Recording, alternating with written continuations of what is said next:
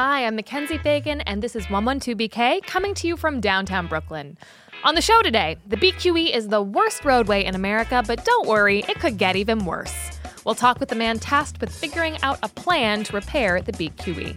This 1.5 mile stretch that runs from Atlantic Avenue to Sand Street right past the Manhattan Bridge happens to be in dire need of repair. And then a new documentary that will rum-tum-tugger at your heartstrings. They had no idea what you should do with an unneutered feral cat. So I thought, I'm a documentary filmmaker. I should make a film about this. There's just so much ignorance.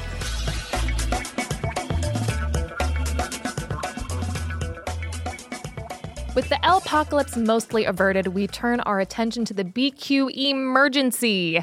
We're referring to the repairs that need to be made to a 1.5-mile stretch of the expressway that supports the Brooklyn Promenade. One much-reviled plan to make those repairs threatened to close the beloved promenade for a minimum of 6 years, reroute more than 10,000 trucks daily through residential streets, and destroy the view of the Manhattan skyline for some of the most expensive properties in the borough.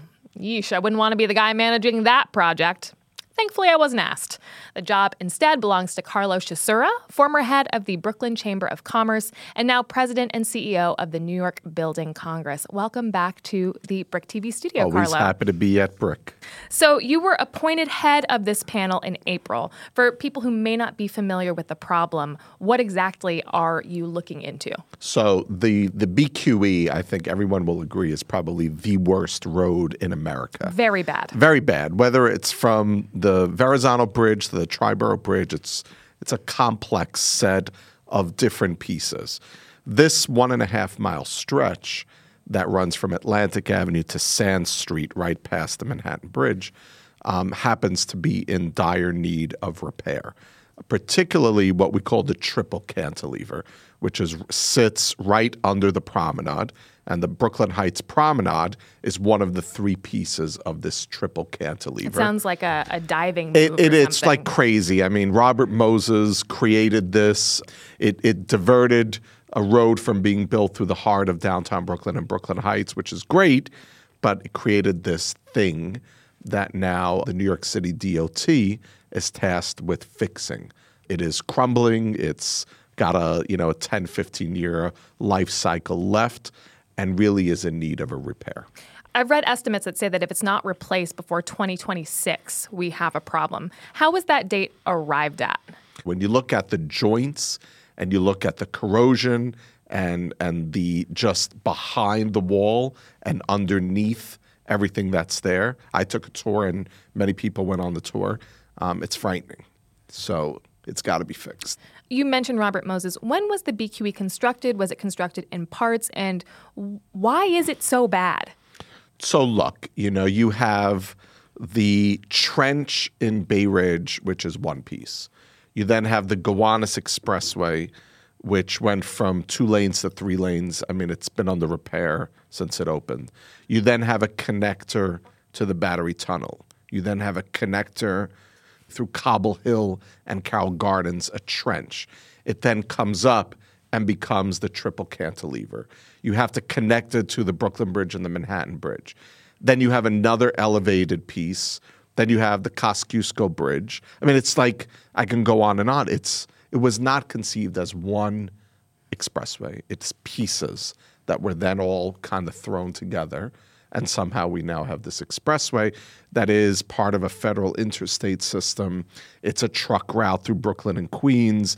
It connects Verrazano Bridge, Battery Tunnel, Brooklyn Bridge, Manhattan Bridge, Williamsburg Bridge, Kosciuszko Bridge, Long Island Expressway, Triborough Bridge, the Grand Central. I mean, it's this crazy road. At what point were all of these piecemeal sections put together, called the BQE, and designated a federal piece 50 years ago, okay. 60 years. I mean, it's been going on for decades. And at the time, how many cars were going on the BQE as compared to now? A fraction. We have 150,000 plus vehicles a day that travel this stretch of expressway, this triple cantilever. It's just not built for this. And of those 150,000 vehicles, quite a sizable percentage are trucks. A lot of it trucks. It's the only expressway It's the only. through Brooklyn, right? So it's what we like to call the perfect storm of an infrastructure project. Fun job you have. Fun job. It's been great.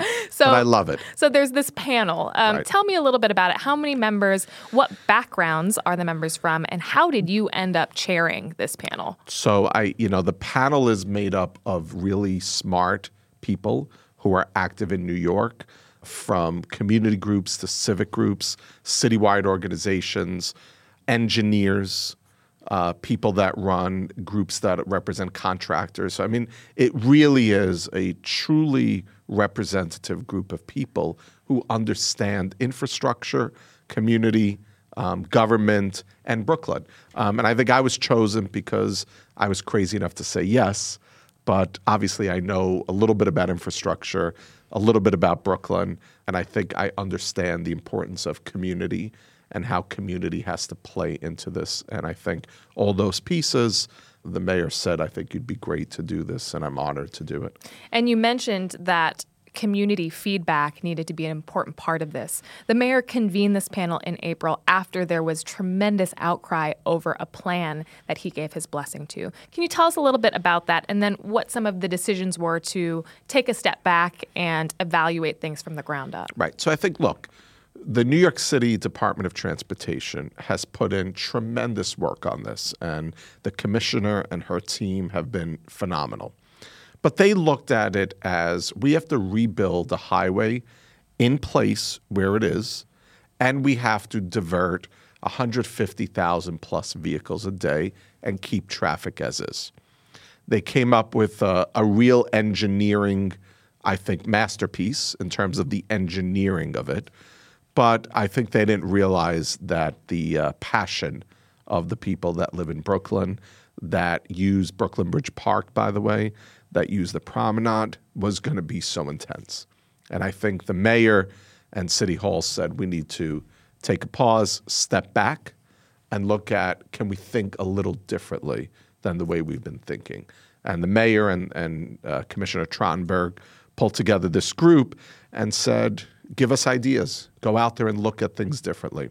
And we've been spending a lot of time doing that. So people expected you and this panel to maybe look at alternate plans that had been proposed. But you're actually saying we're not even at that phase. We need to take a step back and look at the whole picture. So, the way I look at it is, first of all, we had to come together and understand the project area. So that's step one.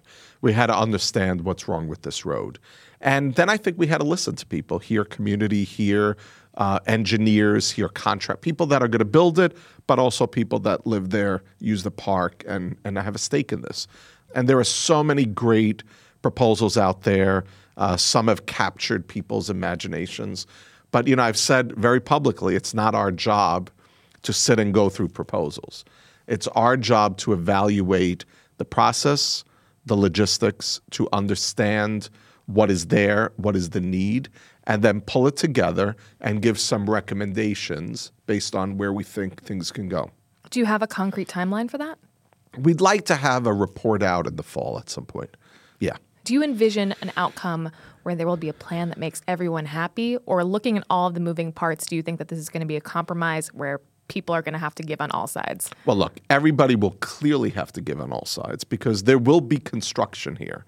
And when there is construction, particularly on a road that is so narrow, that has Brooklyn Heights, Promenade, and housing on one side, and a hundreds of millions of dollar park and new residential and hotel on the other side, there will be some pain that construction will bring. That is the reality. You mentioned that the BQE is a federal roadway. So you're working with the city, you're working with the state, you're working with the feds, you're working with the MTA. Everybody has to play here. So, whatever we come up with, whatever recommendations we give, I remind people there has to be an environmental impact study that is done for 18 months to 2 years once we finish our process.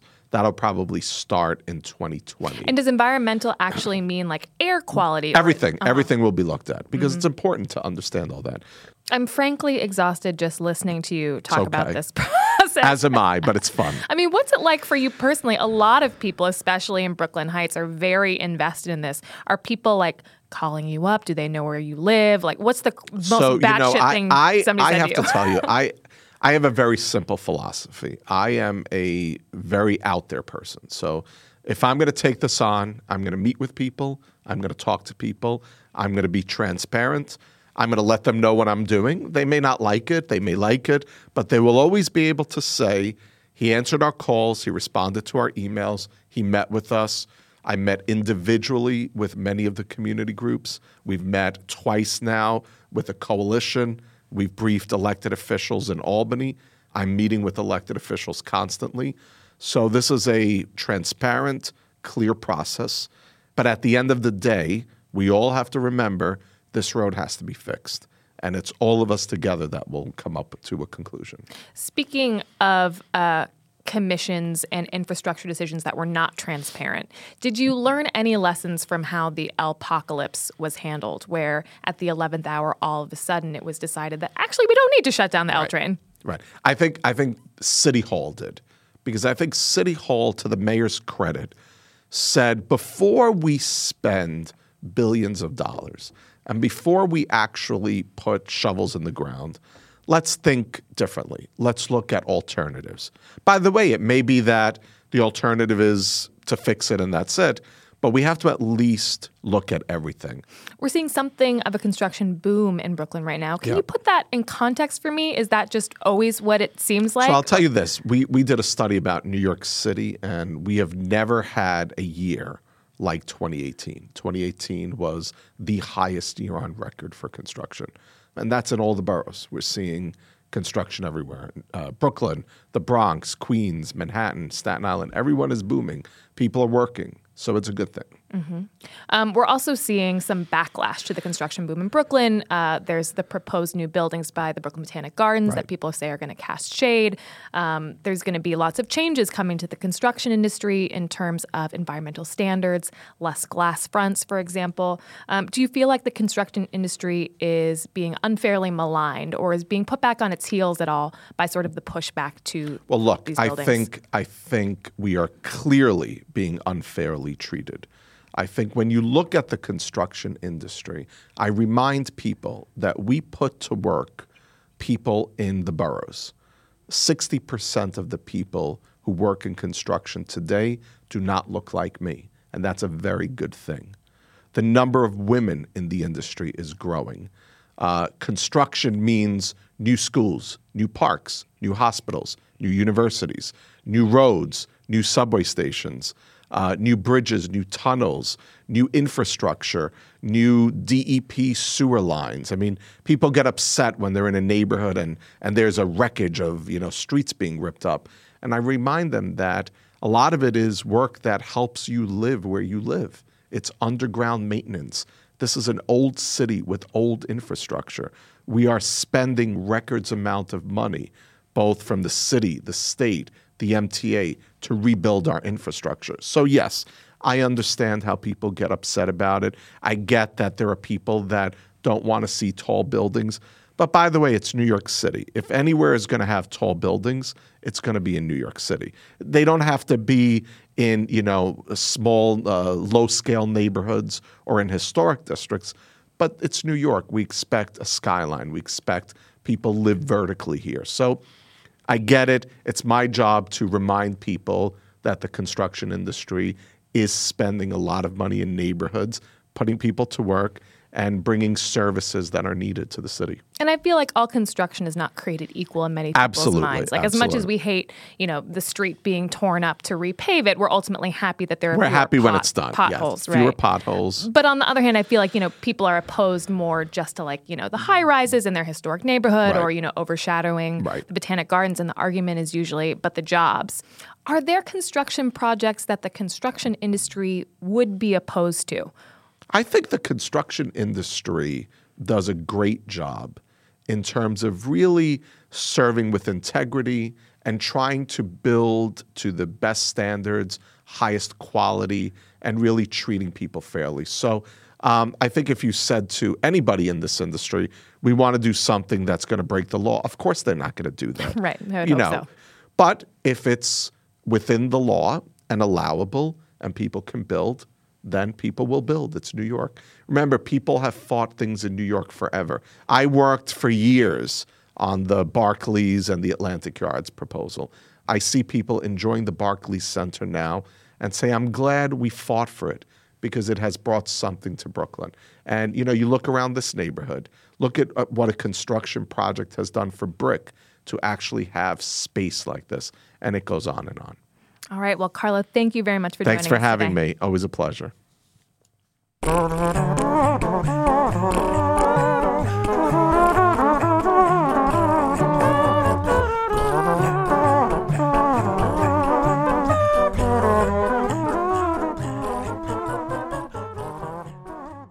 And meow for something completely different. They wander the streets at all hours. They sleep wherever they like. They piss in your backyard. They have babies they can't take care of, often with multiple fathers. They will be portrayed by Taylor Swift and Dame Judi Dench in an upcoming film. We're talking, of course, about cats, specifically street cats. There are an estimated 500,000 feral or abandoned cats living on the streets of New York, and like the city's people population, the greatest number of them reside in Brooklyn. These cats, along with the people who love them, are the subject of a new documentary, Cat Rescuers. And here to tell us all about it are the film's co-directors, Stephen Lawrence. Welcome to 112BK. Thank you. Rob Fruchtman, thank you for joining us. And we also want to welcome Sassy Walker, one of the folks who's actually out there rescuing the cats. Hello. Thanks for dropping by, you guys. Great to be here. What draw you to the subject, Steve and Rob? Are you guys cat people? We're cat people. Yeah, but we both have cats. But what got me interested in the subject was moving into a house in Bay Ridge. My wife and I moved into a house in 2013. The next morning we woke up and there was a mama cat and 3 kittens at our back door just staring at us, begging to be fed. They didn't stop staring. And eventually we broke down and fed them. And then we had to figure out what to do. And they weren't the only ones. There were another mama cat showed up the next day. Word got out that we were feeding. So we were faced with a problem that Sassy is all too familiar with. Mm-hmm. What do you do with feral cats that are hungry? Sometimes they're injured. And they haven't been spayed or neutered, so they're going to procreate like crazy. So we had to learn what can be done and what should be done. And what did you do with these cats? Well, we trapped them all. We got certified in TNR, Trap, Neuter, Return. Trapped them. The kittens got fostered and adopted out. The other cats got returned to their colony, which was our home, which we didn't know about. Along the way, we began to understand the scope of this problem. It's huge. You just mentioned 500,000 cats living on the streets of the city. None of our neighbors knew anything about TNR. They had no idea what you should do with an unneutered feral cat. So I thought, I'm a documentary filmmaker. I should make a film about this. There's just so much ignorance. And one of the people we reached out to get advice from about TNR and other things was a friend of Rob's. And she said, well, if you want to make a film, you should do it with my friend Rob. Rob and I got together. We started talking about the idea, and we decided it's an important film. We want to do it. And then we had to pick our 4 rescuers. Right. And Rob can take over from there. Well, we asked people, if they knew rescuers, and there were 2 women who started, I believe, Brooklyn Animal Action, which is a small rescue group.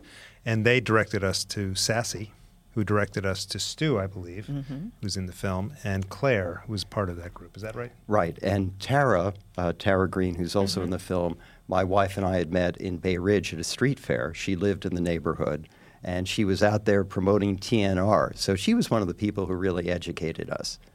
So we had our 4 rescuers, and we got to work. And they're a really diverse bunch. They live all over Brooklyn. Right. Sassy, you live in Canarsie? Right, but I'm from Brownsville. So Canarsie, where I'm at, is Brookline, which is across the street from East New York. And how did you get involved in TNR, which is Trap, Neuter, Return? Well, it's the same thing. I kept seeing cats and, mama cat and stuff, and it's just kind of common sense. And then Right. it made me start asking questions like, hell, what do you do with feral cats outside? And how do you trap a feral cat? So they teach you in a class, which I recommend everyone take, is Neighborhood Cats. ASPCA does it, Maze and Lion does it. It's everywhere. Alley Cats does it. So that's the first thing. You definitely need to be educated on to do it properly. Don't just go out there with gardening gloves and a can of tuna. No. Or with the wrong bad intent. Okay, So, and then they teach you use a trap. If you take the class, they teach you how to do it. And, it's all about getting them in a trap and then bringing them to get, the services that ASPCA offers. So you see a cat on the street. It obviously doesn't have a home. You're like, oh, I should trap this and make sure that it's spayed or neutered. How do you know? You don't until you bring them to the ASPCA. A lot of cats we get that are already spayed. Once they shave and they see the tattoo, they know they spayed and stuff, then that was obviously a house cat that was thrown out. So let's say that you have trapped a cat or multiple cats. You take it to the vet or to the ASPCA and bring it in for surgery. Who pays for that? A lot of the trappers, including the ones we filmed, don't get that much help from the city or anyone else, and they do pay out of pocket. Yeah, that was shocking to me. And I'm not sure if it was Sassy, but there was one character in the film who said, I pay for 90% of the That's vet Sassy. bills. And are you independently wealthy? Are you in a position? Yes. Do you just have a ton of money to with my cheap shirt on. Yep. No. How do you, what makes you decide to put some of your income, a sizable amount of your income, you talk about, you spend $400 a month on, food and cat litter. What drives you to make this your calling? Well, I have to do it. No one else is going to do it. do But you don't have to do it. A lot of people don't do it. True. But, for me, it's like if I don't do anything, it's just going to just get worse. The problem is going to get worse. And that's why we all have to do something about it. So, yes, I would like to get my nails done and I would like to, but I can't. I can't afford it. So it was either I had to choose and I chose the cats. As Sassy said in the film, once you see the cat, there is no. Right. You got, they have to do it. These are really passionate and compassionate people, and they won't. The money doesn't matter. They're going to take care of that cat. We have a clip from the film. It's another one of the cat rescuers, and he talks a little bit about the scope of the problem. We'll just play that now. I would have to estimate 20, 25 cats is a good guess. The average block in the city, and multiply that by the number of blocks, and I think you get some idea of the cat population. You walk one block over and you've got dead kittens in the street this time of year because of lack of food and water. So unless there's a concerted citywide effort to try to work on this issue, I'm not optimistic about a long-term effective solution. Tell me a little bit about this clip that we saw. Who is Stu, and how did you meet him? Stuart Sight is a cat rescuer who lives in Kensington, and we met him through Sassy. Stuart, at that time, was working in Borough Park. He had a garage, which he was using as a shelter. He's an electronics engineer. And he had converted his garage into a shelter.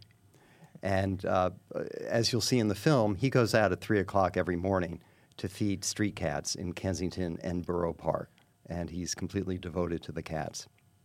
Now, a lot of people say, oh, don't feed the cats. Don't feed the cats. They're going to come back. They'll start to depend on you, and they won't be able to fend for themselves. What do you say to people who say that? Well, the alternative to not feeding the cats is to have them suffer. And New York has brutal winters. Many don't survive. So the ones who do take care of those cats are providing a service. The problem is there's another step that needs to happen, which is to have the animals obviously spayed or neutered. They can then live out their life out in the, on the streets if there are feeders to feed them. That's the humane and compassionate way, But to not feed them, to let, the other alternative is that they're going to then go into the garbage cans and do everything they can to find food to survive. Right. So they are our fellow citizens. There's also a scene with your daughter who appears to be a teenager with also a big heart. And she talks to the camera and she's like, my mom got me into this lifestyle. And the word lifestyle really jumped out at me, but it is a lifestyle. I mean, you talk to these rescuers who are saying, I can't go on vacation. Who's going to care for my cats? All of my disposable income goes towards cats. It's a major step for them because it's more than a lifestyle. It's a life commitment. You know, they're doing something that essentially eliminates many other things that we take for granted.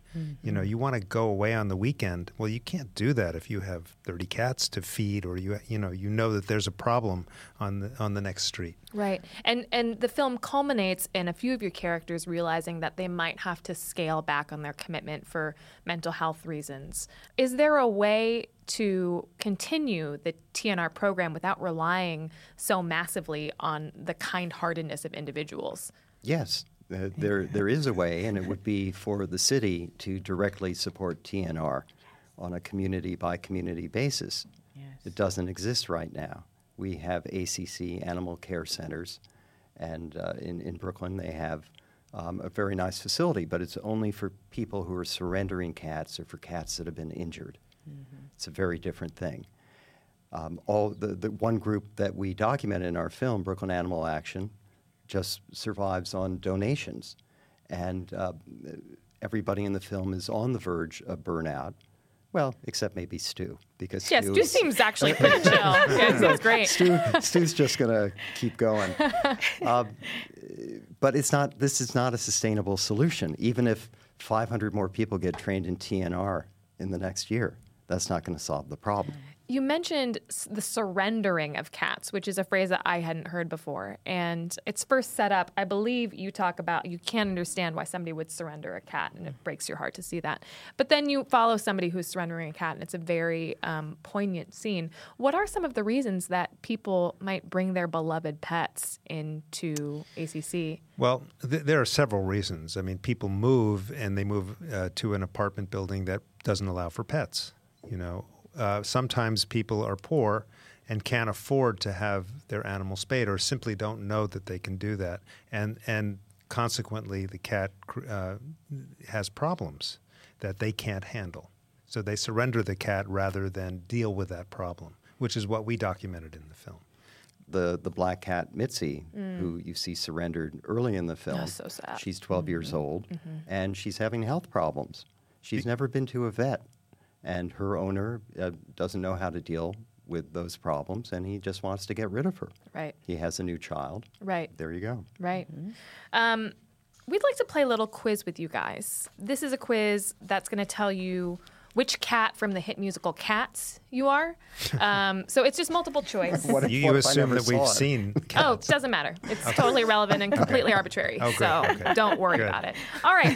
Choose a Brooklyn neighborhood, and they'll be keeping score in the booth, so we'll let you know at the end.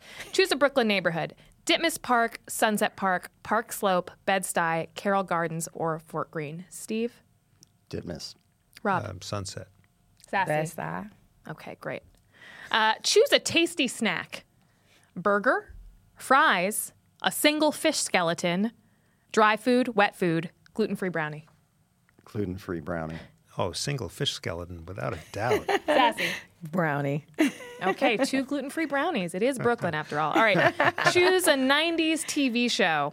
Friends, Top Cat, Cat Dog, Reading Rainbow, Mr. Rogers, or Looney Tunes. Steve? Mr. Rogers. Rob? By the end of this film, Looney Tunes. Sassy. Mr. Rogers, I guess, is a Brooklyn thing. Great, okay. Choose an alcoholic beverage. Beer, wine, gin and tonic, a cool, refreshing Zima, margarita, or rum tum tugger. Vodka. Wait, vodka's not an option. I know. But it's more I Brooklyn. think we're going to go with the cool, refreshing Zima then. Okay. Beer, of course. Beer, Sassy? Beer. Okay, 2 beers. Last question. Pick a sport. Football, soccer, baseball, t-ball, hockey, or surfing. Baseball. Okay, baseball for Steve. Baseball. For Baseball. Rob. Baseball. Baseball all around. All right. Moment of truth, you guys. Let's figure out what cat from Cats you How do are. you add I this don't up? know, but this is going to be very Yeah, this is interesting. gonna It's be very very scientific. interesting. It's best if you don't ask questions about it. All right, what do we have for Steve? Okay, you got McCavity Cat. You have to look it up. You're a clever one. You're always one step ahead of everyone else. You're passionate, and you're not afraid to pursue your dreams. Congratulations, you're McCavity. Thank you. I accept. Rob is You are Skimbleshanks. Well, thank you very much. You can stop there. You're a natural leader, always proactive and always tending to lead the pack. You don't mind getting dirty. A man for all seasons, you're ready to take the lead or offer a hand to whoever needs you. Offer a paw to whoever needs me. And sassy, you are Victoria. Prima ballerina is what people think when they think of you. You may be timid, but you ooze talent and style. Your beauty permeates from inside to out. Oh, that's so Congrats, you guys. Thank you. Thanks you. for You know, sassy. That is me. And if people want to see the Cat Rescuers, where can they do that?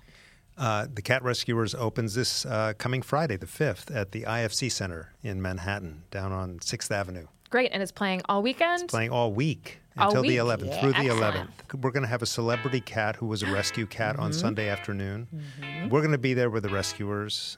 Who knows what else will happen? But whatever, we'll be there, and we'd love to have people be there A too. celebrity cat. All right, thank you guys so much for joining me today. Thank you. Thank you.